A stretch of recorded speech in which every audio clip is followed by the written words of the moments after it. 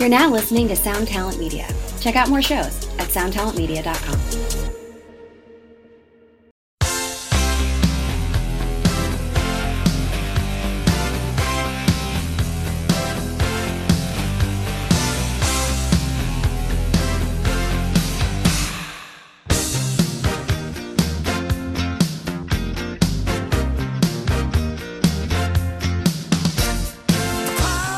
Hey, everybody out there in podcast land, what is going on? As you can tell, if you normally listen to That One Time on Tour, this is different. This is a bonus episode. I do this periodically. I do other podcasts once in a while that aren't my own podcast, and I had the honor of going on my friend Deanna Chapman's podcast called Welcome to Geekdom. You can check that out at Welcome to Geekdom on Instagram. And I got to chat about one of my favorite movies of all time, the legendary Back to the Future. We had a really good time chatting about Back to the Future. It was kind of weird because I figured, I'm going to go on this podcast and you know, I'm going to be talking to someone else that's a geek about Back to the Future. But Deanna was new to the trilogy, and I had to school her on a couple things with the movies.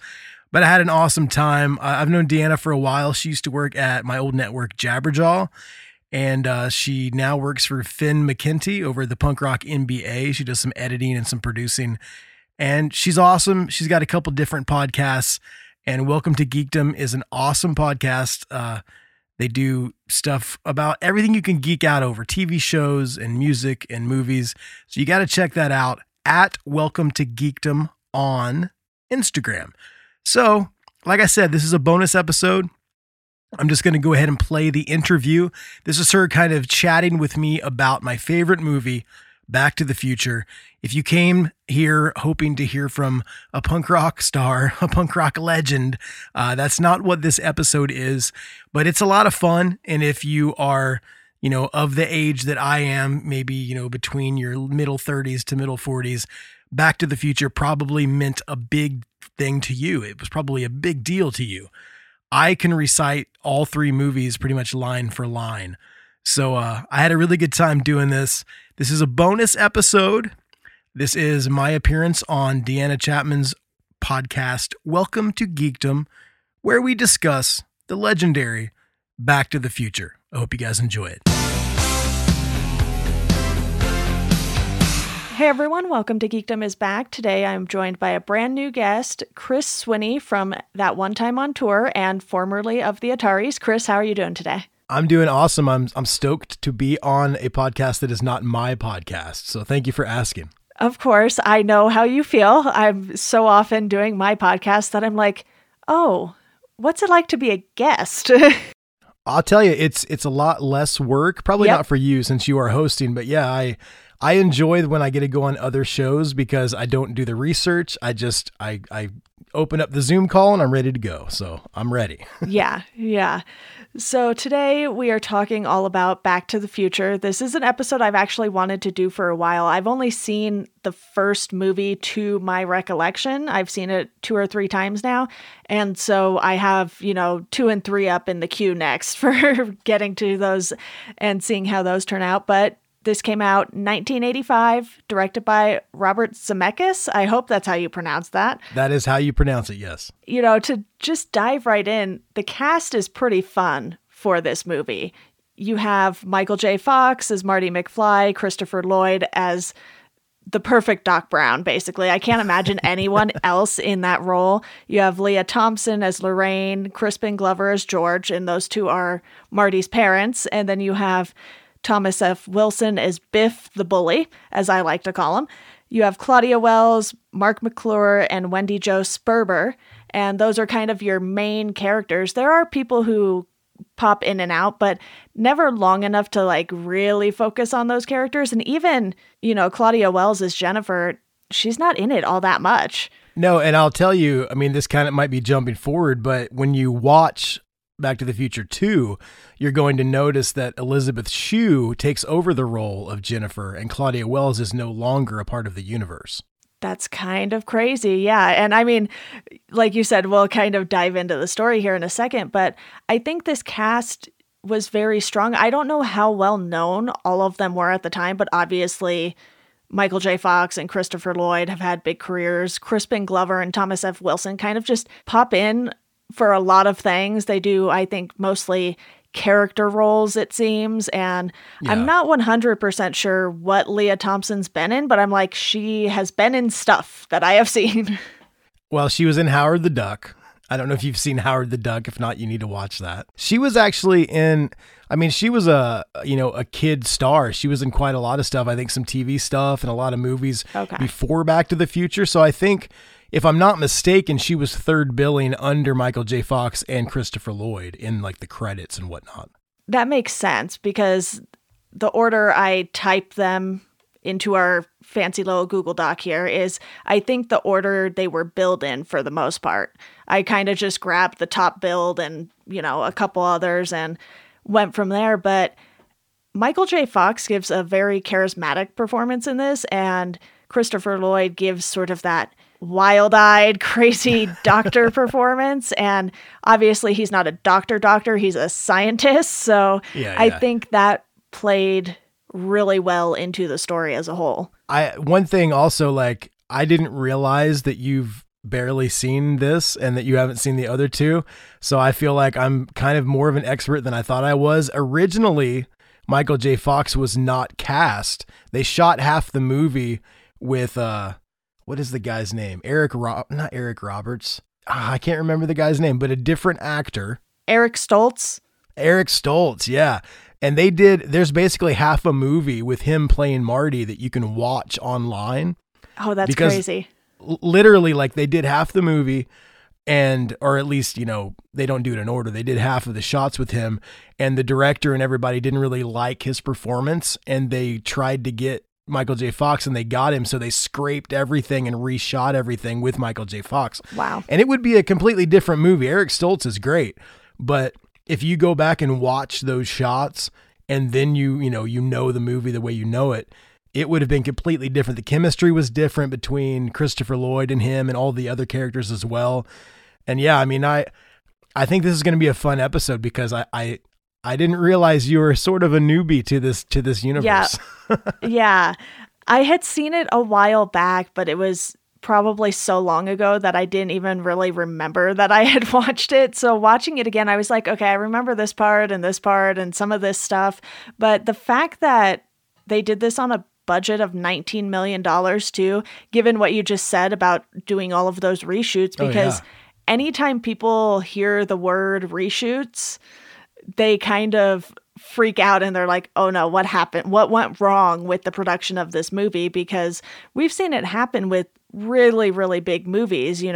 Solo went through that for Star Wars. Yeah. A bunch of the superhero movies go through that. I think The New Mutants is probably one of the more recent examples, and it kind of got shelved for so long that people were like, is this even going to come out? And so to find that out, it actually is pretty amazing that they were able to get this done and still on such a small budget. I know that's a lot of money for the 80s, but it made like 330 something million at the box office. So they definitely had a hit on their hands. Well, and I mean, if you look back at it too, exponentially since it came out over 30 years ago, it's got to be one of the top 10 or top 5, like, most highest grossing movies. I mean, with the DVD sales, Blu-ray, everything. And I mean, anytime you can flip through channels and it's normally on some channel. So when it goes into syndication like that, I mean, it's a huge movie. And I will tell you, the sequels, I am a fan of sequels. I think sometimes they do it right. A lot of the times they do it wrong. My estimation, what I say on the sequels is I really like the third one. The second one was a big commercial for the third one, pretty much. But they were also filming both of the sequels like at the same time, pretty much. So, and I mean, another thing you were talking about casting, Michael J. Fox in 1985 was one of the largest stars on television that you could find, on Family Ties, and he had done some other movies as well. So to get him after the whole debacle with Eric Stoltz was really big. If you watch I'm not sure, there was some documentary that I watched about the making of Back to the Future. And from day one, the producers, the casting, and everybody, director, they wanted Michael J. Fox, but he was so busy with his TV stuff and his other movies that they couldn't get him. So then when he became available, I think that kind of pushed them in the direction to get rid of the old shots and start over. Yeah, it's always fun to see how these things come together. And I watch some of the deleted scenes, and you can tell they found the footage way later because some of it was really rough. It had like the crackling on the screen. Oh, yeah. And I was like, oh my goodness, just going from watching the movie, because I had bought my dad the trilogy. We had it on DVD, but it went missing somehow. And I was like, I want to watch these. Mostly I wanted to watch the first one for the podcast. So I think it was last year I rebought the trilogy for his birthday or something. And that's how they make a ton of money on home video too. They do the DVD box set, but then people want to upgrade to Blu-ray. And so they buy the Blu-ray and they sell it as a trilogy so often. I think there's a 25-year anniversary one, and now there's a 35-year anniversary one. So that's how they definitely boost their money making on those, because they're like, maybe we can't sell the second and third as well on their own. So they just box set them, and then people are going to be more likely to buy them that way, I think, just to have the complete set, even if they might not be as fond of the other two. And, I hadn't really heard anything about 2 and 3. Everyone sort of talks about the first one, and then it kind of falls off from there, which I think is common because you can say the same thing about Jaws as well. Everyone talks about the first Jaws movie, not so much 2 and 3D and whatever else they have going on. Well, I mean, even movies, like, how old are you, by the way? 28. Okay, you're 28. So I am 42. So Back to the Future to me was one of those like kind of woodshedding, like movies that made me who I am. Right. You know what I mean? And movies like that for me growing up in the 90s were The Goonies, and I mean, even like 80s movies when I was young, but like The Goonies, Ghostbusters, stuff like that. So when you look at Ghostbusters being another one of my favorite movies in the entire world, Ghostbusters 2, not so much. I mean, I still really enjoy it because it's the characters and it's the story, but standalone movies, I think the first one, because it gets you in the door, it introduces you to the characters. It really, you could put it up against like bands. When you listen to a band, that first initial record that got you into the band is normally your favorite record. You might like the other stuff better than other bands, but you always kind of have a favorite. And I think with Ghostbusters and with Back to the Future, as much as I love number 2 and number 3 in the trilogy, the first movie really has a place in my heart, and I could kind of take or leave the other 2 movies. But when you watch them as a whole, it does kind of do something, like, because those characters, it's a bigger journey and there's a little bit more character development. When I said that the second one was like a commercial for the third one, it's because in the third one, you get to kind of hear more about Doc's story. Marty is in the movie. He's a main character, but the whole thing kind of revolves around Doc Brown. In the second one, there's just very little character development. It's a really good adventure and there's time travel and it's awesome. But in the first one, you find all out about Marty and his parents. In the second one, there's not much content. There's not much deepness of anything. And then the third one, you find out all about Doc. So it's a really good trilogy, but the second one is just kind of flimsy as far as the other 2 go. Got it. Yeah. And I actually wanted to discuss sort of the various relationships that Marty has in this first movie, because a lot of it does center around his parents, but the kind of twist is that he goes back in time and kind of messes up his parents' meeting and falling in love and has to fix it. And I think off the bat, though, one of the things that they don't dive into a whole lot is his relationship with Doc Brown, because we see him go to, the little lab kind of room that's not really a lab, and then the giant speaker, and, music nerds probably love that moment because you're like, yeah, I want a speaker that big. The problem is, being a guitar player and an audio engineer, a speaker that big looks really cool, but it would sound horrible. Yep. Yeah. Like, not even if you had the right amp to push it, like, there's no reason to have a speaker that big ever, especially for a guitar. If you're going to, a loudspeaker, like you're going to announce something on a microphone, that might be great. But for a guitar, that would not work. No. Yeah. So, it's one of those things where it looks nice. Not realistic at all, but it's a nice thing to think about, for some music nerds probably, like, oh, what could that be like? And then you're like, no, maybe not. Maybe we should not have those. I wish you're talking about the relationship, and that's one thing that always kind of bugged me, because, Marty is supposed to be, I don't know if he's a senior or a junior. They never really tell. I think he's an upper classman, so he's probably not a junior, like a freshman or a sophomore. Right. So I would say 16, 17 years old. And his best friend is a mad scientist that lives on the edge of town, who you never really find out how old he is, because when you go back 30 years, he looks the same. I mean, they really did no makeup or prosthetics or anything. Yeah. Like, his hair's white in 1955. His hair's white in 1985. They didn't even try to make him look younger at all. Yeah, you have no idea how he is. And the one thing that it always brought up this thing in my mind, and you try to like make a backstory, because they don't tell you a backstory. So I'm not one of the people to think, oh, it's weird that this 17-year-old's hanging out with this mad scientist, but there has to be some sort of reason that they got together, some reason that they're friends, and they never tell you why they're friends. It's kind of strange. Yeah, and you're kind of like, okay, well, Marty obviously isn't this loner geeky kid, because he's dating Jennifer. He's got a hot girlfriend. He plays in a band. I mean, yeah, it kind of makes no sense, but they gloss over it and then just throw him back in time. So you kind of forget about it, because there's a lot of time that he spends that isn't with Doc in this movie too. You have that whole scene where, some of the language doesn't play as well today as it did back in 1985, but that's how it's going to be when you're watching older movies. And I kind of go into these things knowing that. So you have the whole scene where they're being gunned down in the parking lot.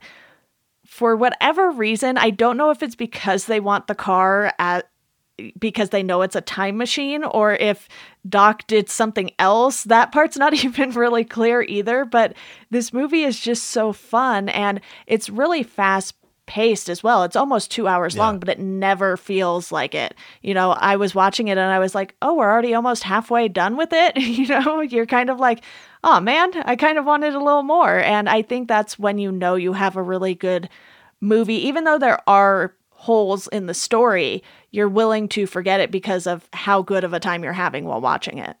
Yeah, and what you were talking about with, like, there are quick cuts. The scenes don't drag on forever. It's probably the best version of a movie for the YouTube generation that came out in 1985, because I mean, you get excited. My son is 4 years old and he can't sit through Frozen or anything like that, or even an episode of Paw Patrol, but he'll sit there and watch Back to the Future with me because there's bright colors and there's a car, and you're completely right. Like, they did a really good job, because when you're done with the movie, like last night, I watched it in preparation for the millionth time. And when I was done watching it, I'm like, I feel like I just pushed play. And that could be that I know the story so well, but I think it's also cinematography, director, editor, like all of that stuff. It just works perfectly together. I think it's a perfect movie, but I'm biased, I think, because I grew up with it. So I saw it in the theater with my dad when I was really little. I did not. I know. Sorry to age you, Chris. Well, no, but that's the thing. My wife is 29. And so we always talk about movies, and she's seen a lot of the movies that I grew up with, but to her, they're just movies. And to me, it's like, that's my childhood. Like I'm invested in the Goonies. Like, it's not just a movie, Yeah, and we touched on how Marty and Jennifer don't really get all that much time together, so we don't really get a full idea of what their relationship is like. You can tell things are going fairly well, I think, at the beginning, and then when he returns, he's like, I haven't seen you in a week. And she's like, it's been like a day, So you have that juxtaposition there that I think makes it even more fun, because Marty at the end is kind of trying to figure out what exactly happened and how long he's been gone. And it really does a nice job of taking him out of time. And then when he comes back, it's not like everything is perfectly normal. He's still kind of out of place and out of time. And I love that they weren't just like, okay, we're back and that's it. They put that little twist in. But before we dive into what that twist was, I want to talk about Marty in the 50s, because you can't talk about this movie without talking about Marty in 55. You have the perfectly looking diner for the 50s. You have the costumes, which, they're just regular clothes, but for movie terms, they are costumes. And they really just nailed the whole feel of the town in the 50s. Yeah, they, from what I have read and seen in different like shows and stuff, they actually built that whole that whole town of Hill Valley on the back lot of the Warner Brothers soundstage. And I didn't grow up in the 50s, but everything that I've ever seen, like actual footage or actual pictures from the 50s, like they nailed it. Like everything was so clean and the colors were so bright and vivid. It just, it really does when he goes back to the past, he crashes the car, he hides the car, and he like walks into town. By the time he gets to town, the sun's up and it's like the birds are chirping and he walks into the town square, and like it has a feeling to me, like visually and kind of the way it makes you feel, like if you've ever watched The Wizard of Oz when she wakes up and everything's color. Right. Like it does almost change the movie, the feel of the movie, the cinematography, everything just kind of changes. And I've always wondered if that was kind of like something they meant. I mean, I'm sure they did. I'm sure they talked about it and everything. But before he goes back to 1950, Hill Valley's very gritty and just looks like a normal suburban neighborhood in wherever California they're at. And when he goes back to the 50s, it's a definite shift in how everything looks and how the feel and the vibe of the movie is. You also see his neighborhood that he currently lives in being built. Lyon Estates. Yeah, and it's not even being built. It's like they just have the signs up and that's it. And they're kind of like plowing the field to, get everything level and get everything ready. So they're not even in the process of building his house that he's been living in at that point. So he kind of has this, oh crap moment. And he's like, I need to find Doc Brown. And it's funny because where we see Marty at the beginning of the movie and where he goes to find Doc Brown, it doesn't look like it's remotely the same house at all. So you're starting to wonder, okay, what happened to Doc Brown to where he goes from this, fairly big house. And obviously he has the garage area that is where he does all of his experiments. And you're just kind of like, man, something had to have happened within those 30 years that just made him lose his mind a little more, because it's not that his personality is drastically changed between the two timelines. You can tell that in the 50s, it's leading up to how he is in the 80s already at that point, but to lose what he probably has owned for a while at that point, it seems, because it's not like back then people really rented houses or anything like that. And people probably lost their houses a little less often because they weren't outrageously priced as compared to today. Well, one thing that my friends and I, because I mean, the funny thing is talking to you about Back to the Future, I've had these discussions before. They've just never been on a podcast. So the one thing that we always talked about was what you just brought up. Like, what happened? It's not like Doc Brown lives in a shitty place in 1985, but he doesn't live in this huge, like almost mansion looking place. And what we kind of came up with, he says a line in the first movie when they're at Twin Pines Mall and, Einstein has been the first time traveler, his dog. Yeah. And then he tells Marty, he's like, I came up with a flux capacitor. It's taken me 30 years and my entire family fortune to come up to realize my vision of that day. So when you start thinking about maybe there were some shots they didn't put in. Maybe there was some character development they didn't put in. But when he says that it's taken him 30 years and his entire family fortune to realize his vision of the flux capacitor, it leads you to believe that to figure out time travel and to put, because you're going to have to invest money, you're going to have to figure out all kinds of stuff. Okay. Maybe the reason he doesn't have that house anymore, maybe it was a family house. Maybe at one point he was loaded. Now he's not loaded because he spent all his money to figure out the DeLorean. And because, he had to buy the DeLorean too. I'm sure it was pretty expensive. Yeah, because it almost seems like it's something he could have built from scratch, because obviously the inside of it does not look like the inside of the ones they actually sold in real life, which, they're not the prettiest looking car in the world, but they did manage to sell some of them thanks to this movie. And, there's obviously a whole lot of customization that went on, even if it was a car that he bought and then turned into it, or if it's something he built from scratch, especially back then too, because I can't imagine too much of the stuff he was working with was really easy to come by. And you see at the beginning too, what is it, like the case of plutonium or something that Marty's skateboard rolls into, and you're like, oh boy, we're in for trouble. Yeah. I like how they foreshadow that. And then, because if he would have never told you, oh yeah, I got it from these Libyan nationals, then you wouldn't have known like why the skateboard went into a big road case that says plutonium on it. Yeah. And I also really love when he's back in the 50s and, skateboards hadn't been invented yet. And he just kind of gets this makeshift one off of this kid's like scooter that was clearly just put together with pieces of wood and random wheels they found at like a hardware store or something. And everyone's like, oh, cool. So Marty is just doing things that he's used to, not really understanding the impact he's going to have while he's doing those things. Back in the 50s, like when he saves his dad from getting hit by his grandfather. And it's just this whole thing that comes full circle in the end. And I really love how he has to have that meeting with Doc Brown to realize, oh, I screwed things up. And it doesn't even dawn on him when they talk about at the dinner table how the parents met. It takes him realizing, oh, hey, I'm at my mother's house and she is weirdly hitting on me, which is a whole other thing you're just like, I'm really uncomfortable, but this movie's still really fun. The one thing that always kind of got to me, like you were talking about how Marty, he's in the 50s. He's not trying to change his behavior. I always thought the skateboard thing kind of reminded me of Forrest Gump, where Forrest Gump puts himself into every situation and it seems like he influences every situation. But the thing with Marty, okay, he was at Twin Pines Mall. Doc was telling him all about everything. He was documenting it. He saw Einstein, go the minute into the future. He knows about 88 miles an hour. He saw him put the plutonium in.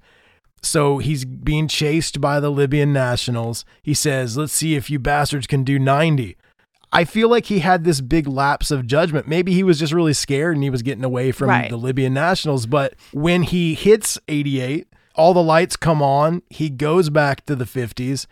He then acts for a while like he doesn't understand what just happened. Right. And that's the one thing in the movie that really bugs me. He's a smart kid. He was there and saw the entire demonstration. He even saw the time circuits, 1955, everything was there. But when he gets out of that barn after the guy comes out and old man Peabody's shooting the gun at him and everything, he acts like he honestly doesn't understand. And I know they're just trying to like add drama and kind of take you on that story. But if it was me and I had gone through that entire evening and seen how everything worked, and then I was running from those guys and I went back into the past and I'm sitting there in the car and I'm like, man, everything's different. Oh yeah, I'm in a time machine. Like I would have just understood, and he never really understood until he got to town and everything's so crazy. That always really bothered me, that they're almost treating the viewer like they're dumb and they have to like explain everything to you and like spoon feed it to you. Like I think they could have done it a little bit different, but that's my only bitch about the entire movie. Yeah, and it's one of those things where I would rather be shown something instead of having them tell you what's happening, because Marty does kind of walk himself through it, thereby walking the audience through it. And you're just like, Yeah. Okay. And the fact that no one in the 50s knew what a radiation suit looked like, I don't know how realistic that is, but they all automatically assumed he was like from another planet, which it works really well in the scene with his dad in the bedroom, because you kind of have this horror element to it. And I love the Darth Vader line. I was like, yes, okay. It makes sense that that is something that Marty would know, because we were, 8 years past the first Star Wars movie coming out, and then it would be something that someone in the 50s would have absolutely no clue about. So I just like that little touch there. But I do agree with you that I don't like having things explained to me in the way that they explain things in this movie. It's a little bit too much exposition. It's just like, I just feel like it would have been a better movie if he would have just been like, shit, yeah, I'm in a time machine. Oh my God, how am I going to get back? They could have like the same narrative, same everything, just less of, they haven't built my house yet. What's going on? Like, no shit, dude. It's 30 years ago. Like, just figure it out. But you said, the thing you said about Darth Vader, I always love that as well. But the one thing, I don't know if you caught it or not, but he says Darth Vader from the planet Vulcan. That's a Star Trek reference. Yeah. So the cool thing is they referenced, because everybody's either, do you like Star Trek or Star Wars? They always have that war going on, but they referenced both. And I think that was a very smart way to do it, so you didn't piss off either faction of fans. Right. Yeah. I will admit that I have not watched any of the Star Trek things. I'm definitely a Star Wars person, but it's I am too. I mean, I've watched both, but I'm more of a Star Wars guy, believe me. Yeah, it's like, if someone wants to come on the podcast and talk about Star Trek, I'd probably watch some. I don't think I would do the shows at this point, because that's too much. But it's one of those things where I know there's quite a few movies, and it's just something I never got into because I ended up getting into Star Wars, I think. So, I get that for sure. But yeah, I was like, when he said that, I was like, that's not the planet, so that's definitely not a Star Wars reference. Yeah. And I've heard that planet name a few times. So I was like, okay, they're mixing it up. I think that's where Spock, because I mean, even if you don't know Star Trek, Spock's got the pointy ears. Yep.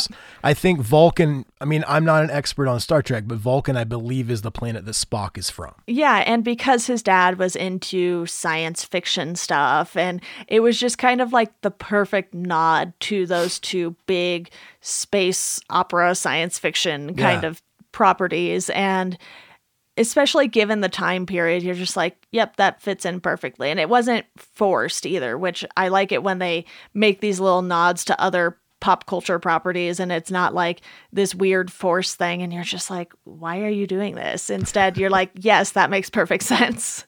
Well, and the tape that he put into the Walkman also said Edward Van Halen. Yep. Which I always thought that was weird, and I'm sure I think maybe I've just missed it if somebody explained it, but I would have thought it would have been it would have made more sense if it said Van Halen, like the band, because I didn't realize that you could just get a tape of Eddie Van Halen playing guitar solos. You know what I mean? Like, yeah. I don't know. Nice nod to Eddie Van Halen, who just actually passed away recently. Right. Yeah, that was kind of bizarre seeing that. I was like, oh, wow, what timing on my part. Yeah.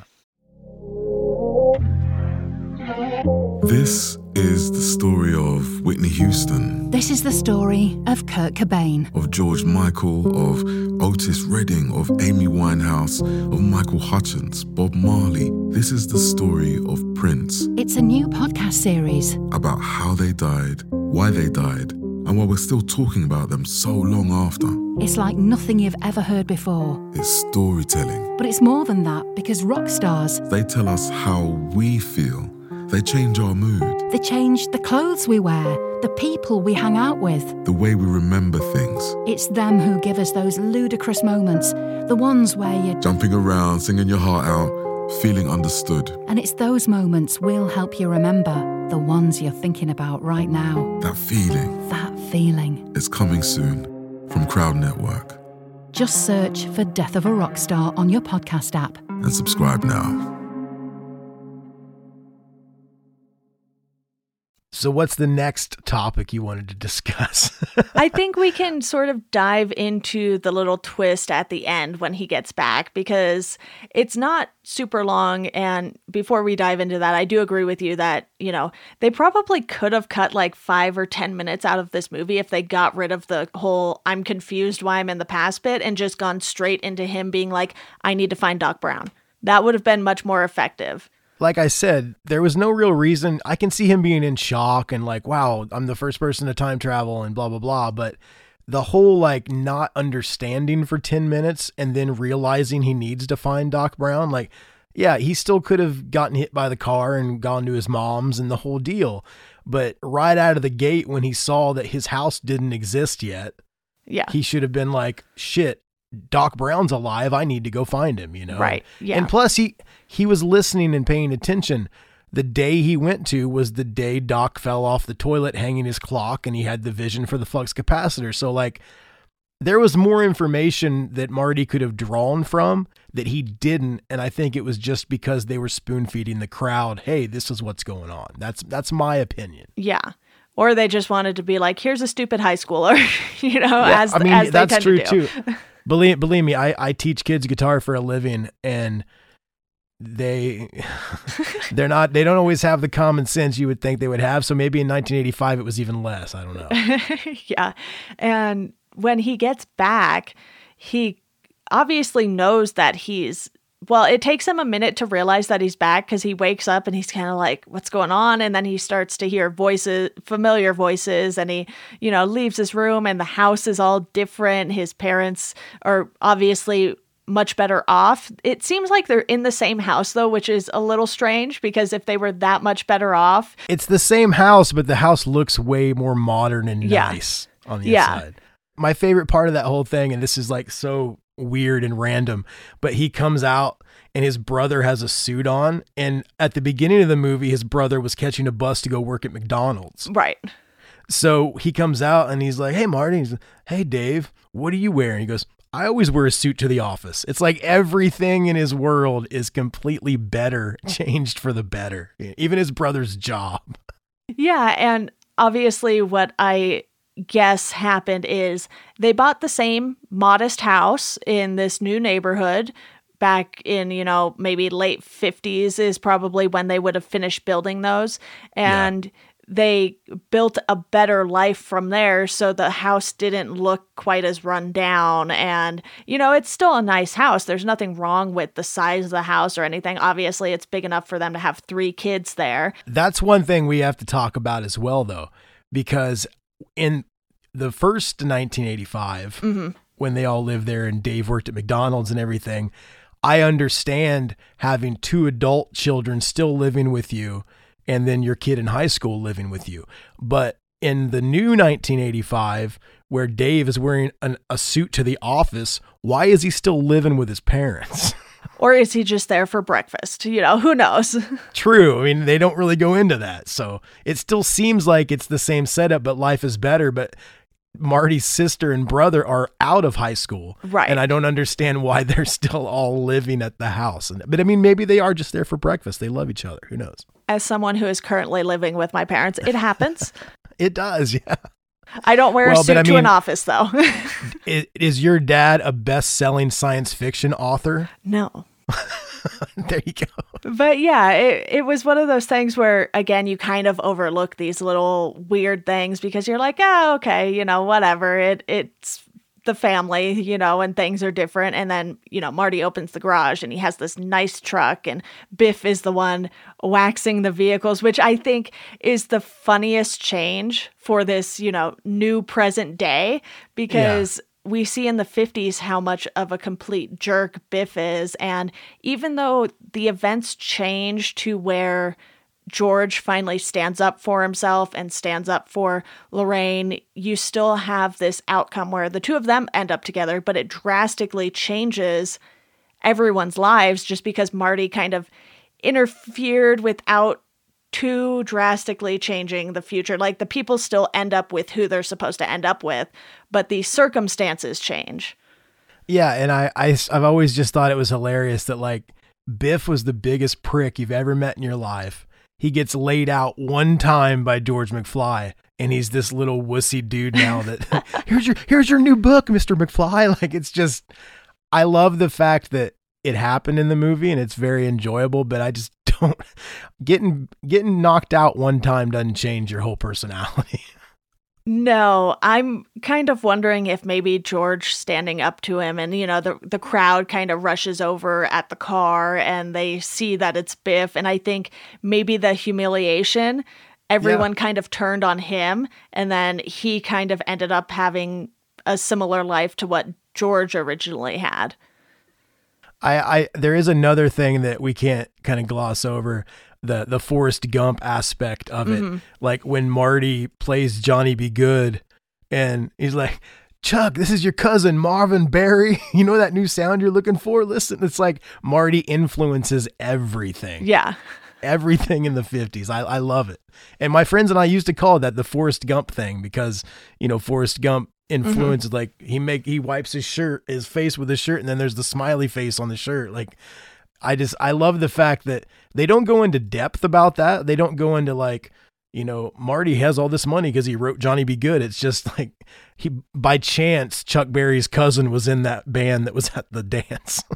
Yeah, by chance. And then you have that moment where Marty just goes all out. And then by the time he's done with the song, everyone has stopped dancing and is just staring at him and is like, what are you doing? Maybe you guys aren't ready for that one, but your kids are going to love it. Yeah. We used to recite it. Man, I probably know every line to the movie, which I'm not like super proud of, but my friends and I could probably recite the entire thing. Now we all know what Chris spends his extra time doing. Yeah. Watching Back to the Future religiously. It really does feel like it's one of those movies where if you love the movie, you tend to watch it multiple times, and a lot of Star Wars fans are the same way. I'm not someone who rewatches things a ton, but I've been doing that more lately, whether it's for the podcast or I started a YouTube channel, so I've been talking about some of the Marvel movies and stuff like that, and it is something that you kind of can find comfort in because you're like, I know I love this thing. So instead of watching new things that you're uncertain about all the time, you can return to these things that you really enjoy. And Back to the Future really feels like it's one of those movies for a lot of people. I don't really think I've ever heard anyone say they flat out don't like it in some capacity. Yeah. I mean, I think that when I say, for me, it's a perfect movie, it has so much nostalgia and it has so much like, I remember when I was young, even after it came out on VHS, we'd go to the video store and my dad loved it and we always watched it together. And there are movies like that kind of transport you back to being young. And it's definitely one of those movies. Even last night, I hadn't seen it for a while. I mean, it always kind of lives somewhere in my brain, but I turned on Netflix last night and I watched it and I was picking up on things that I'd forgotten, like different lines. And I remember like the guy that, Mayor Goldie Wilson, like they do that thing. And I remember my friends and I like saying that and just, it really did. Like, it's one of those movies where no matter how many times I've seen it, okay, here's what it is. And my wife and I talk about this all the time. If it's on TV, like on USA Network or some stupid cable network, even though I own the Blu-ray and I have Netflix, I will watch it on TV just because it catches my eye and I know how much I love it. Yeah. And that's the weird that you would think like I own it. I could watch an unedited version with no commercials, but I would rather watch it just because, Back to the Future's on. Boom. And then I just sit there and watch it. And there's a lot of movies like that for me. And when you wanted me to come on here and you're like, what do you want to talk about? And this was the movie. We haven't even scratched the surface. We need to talk about his relationship with his parents in the 50s. Yeah. Because have you ever thought, maybe before this movie or even after this movie, if you could go back to when your parents were in high school and actually interact with your parents, do you think you would like them? You would want to be their friend? Like, think about that. Like, give me your answer for that. I think it's a very interesting thing because right off the bat, you have that whole bit with Marty and Lorraine where she's obviously very infatuated with him. And I think that changes the whole dynamic because Marty very much so wants to get away from his mother. And he's kind of butting up to his father in order to get him in, Lorraine's scope there so that the two of them can end up together. And I don't know like a ton about what my parents were like in high school. I know like broad strokes, and I don't know. It's hard to say because, in a lot of ways now, I'm a lot like my mom. We both love reading. You can see the massive bookshelves behind me, and that's only 3 of 5 in this room. Yeah. And, so I think it's hard because I would have had things in common with both of them, but like they didn't go to high school together. Yeah. So I think that's something that felt a lot more common for the 50s in particular, where it's like you go to high school, you sort of marry your high school sweetheart. And that was very much not how it was, I don't think, when my parents were in high school. Yeah. So I think it's kind of hard to tell. You hit on something right there. I think that maybe this movie wouldn't be as, I guess believable is not the right word, but back in the 80s, your parents probably did meet in the same town or meet in the same high school. And nowadays, I mean, my wife and I didn't go to high school together. Right.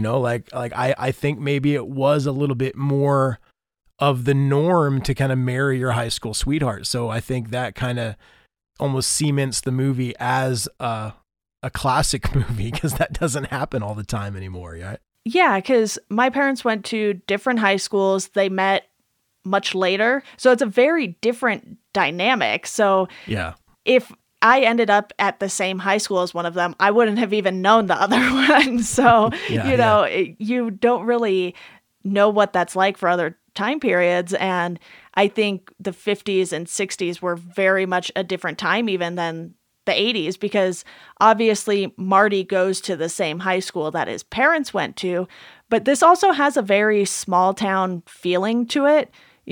My parents went to high school in Orange County, California. So a very, very big place. Well, see, and I think that's something that I didn't even really pick up on because, I'm from Indiana. I lived in other places. I've been to California and everything, but I live here. And when I was going to high school, I had 82 kids in my graduating class. So like I knew everyone in my class. I had 600-ish. Yeah, so. Yeah. My wife grew up in Birmingham, Alabama, and she had like 1,000.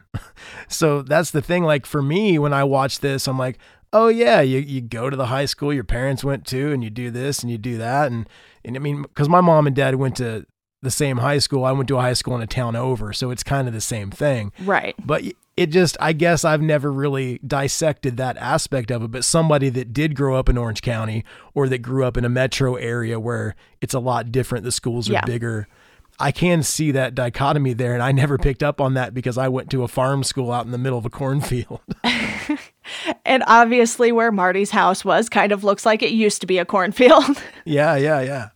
I mean, to be fair, a lot of Orange County used to be orange groves at one point in time. So I'm sure it was like that maybe back in the 50s and 60s, but by the time the 80s rolled around, it was very much more built up. And so it's just, like you said, a totally different thing. And I think that's very interesting, though, because then this story wouldn't have worked as well as it did. It wouldn't have made as much of an impact if this had taken place, say the 2000s and just going back to the 80s. It still would have been a very similar feel between the 80s and the 2000s, I think, in a lot of areas. Maybe in small towns it's still that way today, but it seems to be fewer and far between. I feel like, and I mean, this might be totally off base, but I feel like when they were choosing what time periods they were going to focus on, the 30-year thing kind of makes sense because then, your parents are in their late 40s, early 50s, whatever. So I think it makes sense because there's a definite change in dress and everything from the 50s to the 80s. Yeah. And like you just said, from the 80s to the 2000s, there are some differences, but I think if you dress like somebody in the 80s in 2003, nobody's going to give a shit. Right. So, Yeah. I mean, if you're from the 80s and you go back to the 50s, there's such a nostalgia and such like a, almost like just when I say 1955, you get visions in your head of what that is. Right. With the diner and with all the stuff. So there's such a difference in the 50s to the 80s. I think that was actually, that's almost like another character in the movie. Yeah. The I fact agree. that it's so different, and he's got his, you know, his sleeveless vest on, and like, hey, did you jump ship? Why you got the life preserver on? Like that's such a good thing to like. I would, if he was wearing that in 2019, I wouldn't think he was a sailor, but in 1955 they do, you know, like, Right. I love that whole aspect of it. Even musically, there was a huge shift between the 50s and the 80s because things are definitely more wild and more acceptable. Like, you know, they're not shooting people from just the hips up anymore in the 80s. But from the 80s to the 2000s, you still have a lot of music, especially these days, that has synth in it. You have a lot of these elements that were taken from the 80s, and they don't necessarily sound too drastically different. You know, guitars are just as loud now, if not even louder in some instances. But from the 50s to the 80s, there was just such a shift that it makes this whole thing come together really well, because even just the fact that Marty is wearing jeans in the 50s, you know, most people were sort of in just like slacks or, you know, their suits, and nobody really had an understanding of what he was wearing even. And you look at what he was wearing and it's not like it was super 80s. Yeah. It was just normal stuff. Yeah. I mean, my wife makes fun of me because I still wear band shirts and stuff. Like I still dress like I'm in 8th grade. And like when I see what Marty's wearing, and it's kind of funny when he's got like the tucked in shirt and like the vest and everything. Like I think that's kind of 80s. Yeah. But it's something that someone would wear now. It's not. It's like a long sleeve shirt with a vest. It's not like something wild.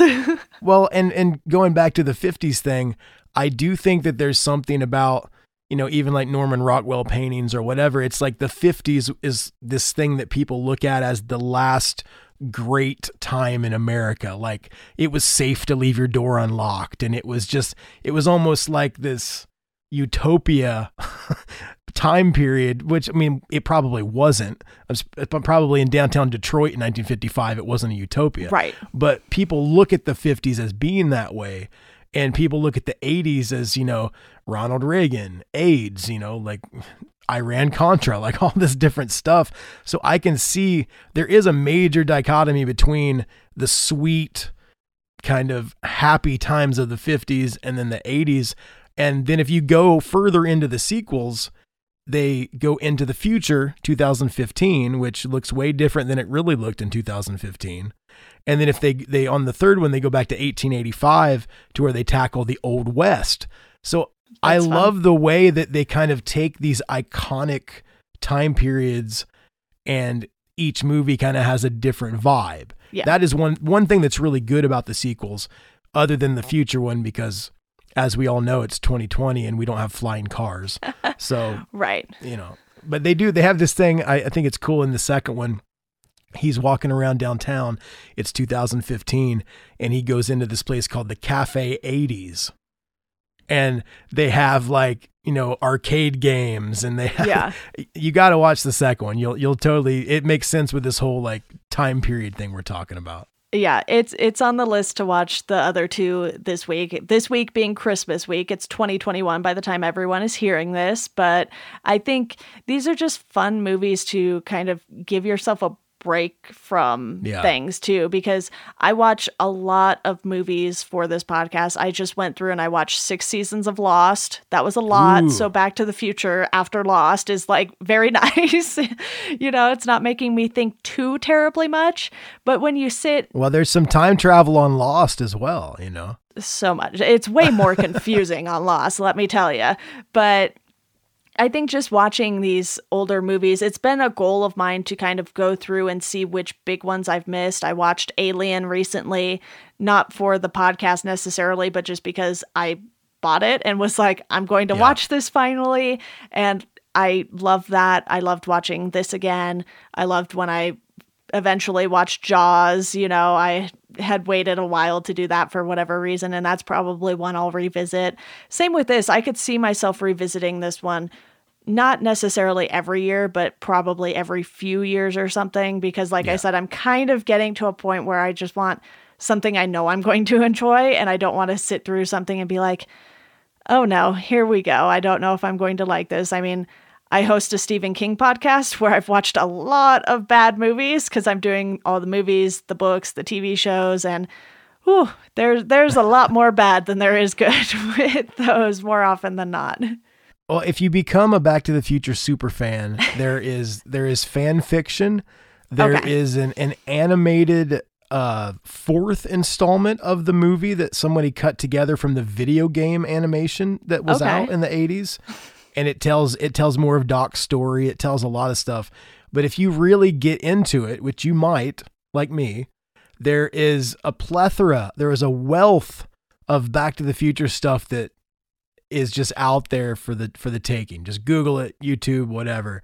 And I mean, there's a lot of really good special features on the DVD or the Blu-ray if that's what you have as well. Yeah, I have the trilogy on Blu-ray now, and I did watch the deleted scenes, but there was just so much on there that I was like, I can't do this all in one night, and I didn't get to it the next day. But yeah, there's a ton of stuff. I think there's like a whole documentary on there too, maybe, because I think the edition that I bought might have been the 25th anniversary one. So I know that one had like a ton of extras, you know, and there might even be like a whole full disc of extras. That's how many they put on there. But yeah, I plan to dive into 2 and 3. But is there anything else you want to bring up before we wrap up here?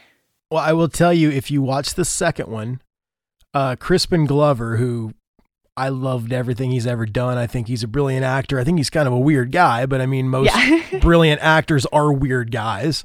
So on the second Back to the Future, they're in the future, and I guess he's got a hurt back. He's an old guy now, and he's hanging upside down by this little thing that's carrying him around because he's trying to like get his back right.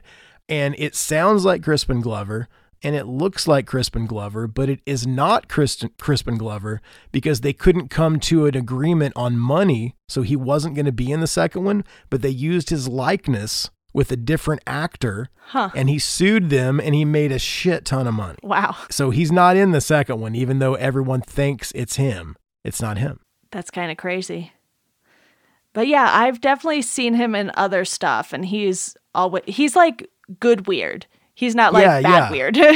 Well, I don't know if you've ever seen Willard, where that movie is in about all the rats. You need to watch that. Okay, I have not seen that. I think I've seen him most recently in American Gods.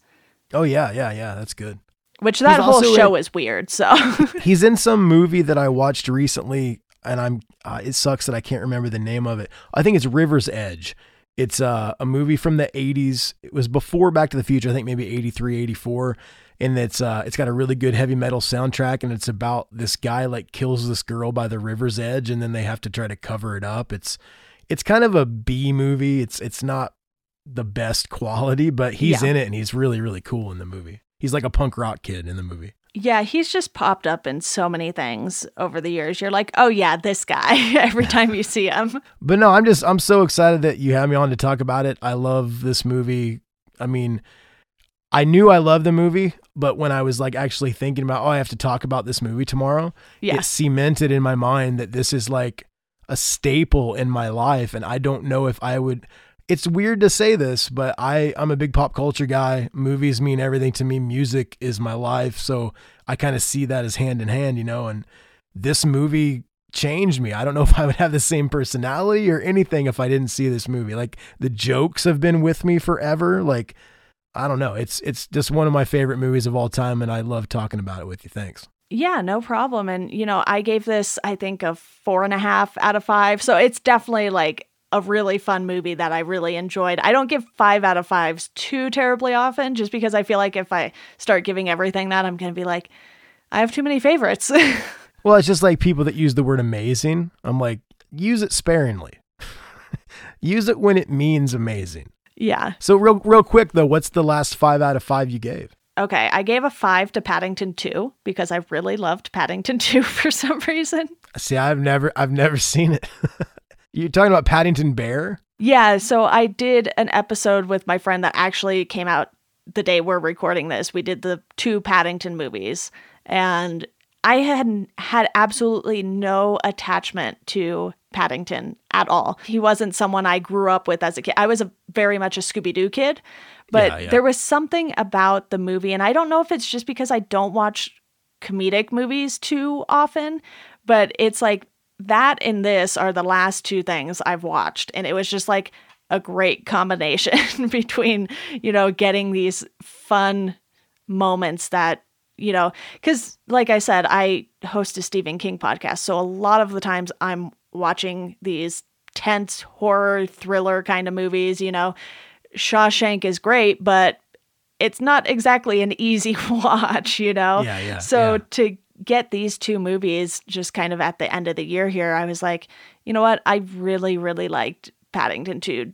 Just a smidge more than the first one. But I think before that, honestly, it might have been like Spider-Man Into the Spider-Verse. I haven't seen that yet, but it looks really good. I know that's a pretty good movie. Yeah, that's one I think I might want to rewatch like every year because it was just so well done. And it just so happens that those 2 things involve animated characters. Obviously, Paddington is not a real bear in a movie, but it was just something about it. I was just like, you know what? They really nailed these movies. And we talked about some of the plot holes with Back to the Future. And I think that's kind of one of the only things holding me back from giving it a 5 out of 5. I just had a few too many questions, but I still had a ton of fun with it.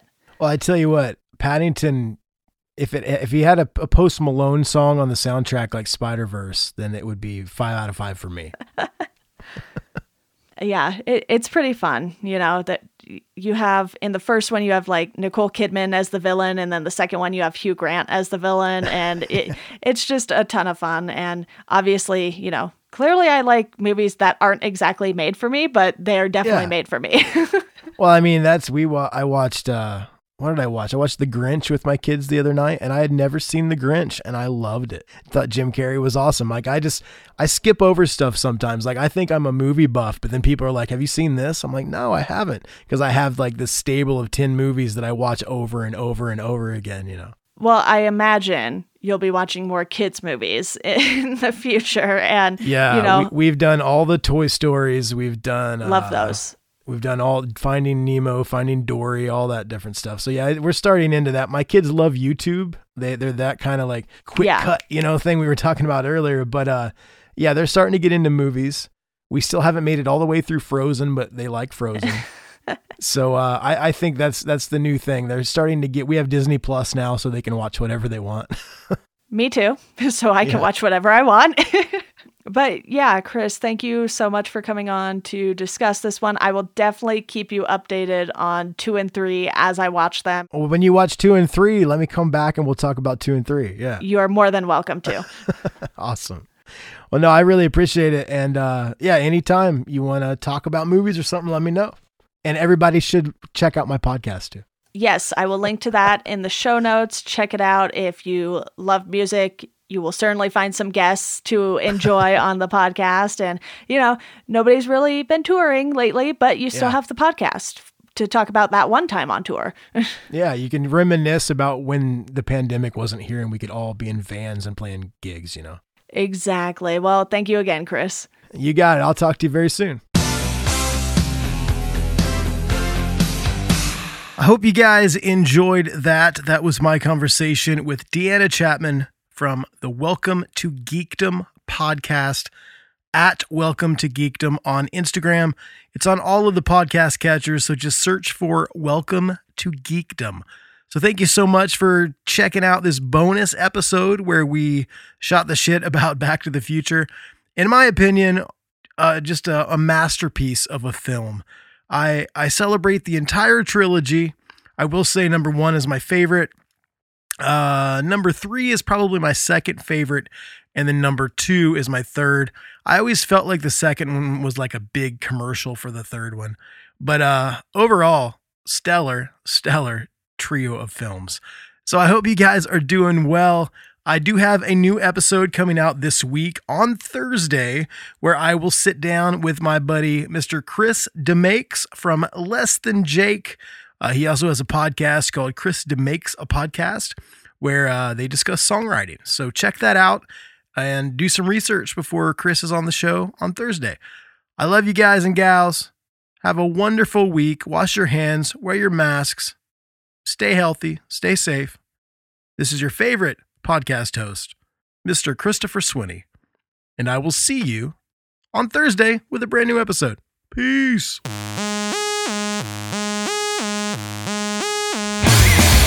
Hey, this is Lars Fredrickson from Rancid. This is Mark O'Connell from Taking Back Sunday. This is Tom from MXPX. Hey, this is Jay Bentley from Bad Religion. This is Vinny from Less Than Jake. This is Travis from Coheed and Cambria. This is Chris number 2 for the band Anti-Flag. Hey, this is Ricky Rocket from Poison. This is Pete Parada from The Offspring. Hey, this is Zach Blair from Rise Against. Hey, this is Eddie from the band Thrice. Hi, this is Frank Turner. Hey, this is Jim from Pennywise. Hey, this is Eric Smelly, the drummer of NoFX. Hi, this is Bill from Faith No More. Hey, this is Chris from Propaganda. Hi, this is Rory from No Use for Name. Hi, this is Ben Gillies from Silverchair. This is Stefan from Descendants, and you're listening to That One Time on Tour with Chris Swinney. Welcome to us talking about our podcast for a minute. What's the name of that podcast? That's Axe to Grind, and right now you're going to be getting a little taste of it, right down to the shaky microphone and all. And my name's Bob. And my name's Patrick, and usually we're joined by Tom. Tom's the best. Tom has a real grown-up job that requires him to be at work, but we talk about decidedly not so grown-up things like hardcore music and things that people that like hardcore music tend to like. So that could be the latest shows, revisiting classic material, talking about the new classics, all the little dorm room nonsense that you imagine from niche music podcasts that you either love, want to love, or hate. Yeah, imagine all the emotions that you have towards a genre that has impacted your life, and then condense them down to an hour to 2 hours a week. So triangulate your speakers, think about jumping off the bed, singing along, dancing like an idiot, and listen to Axe to Grind podcast.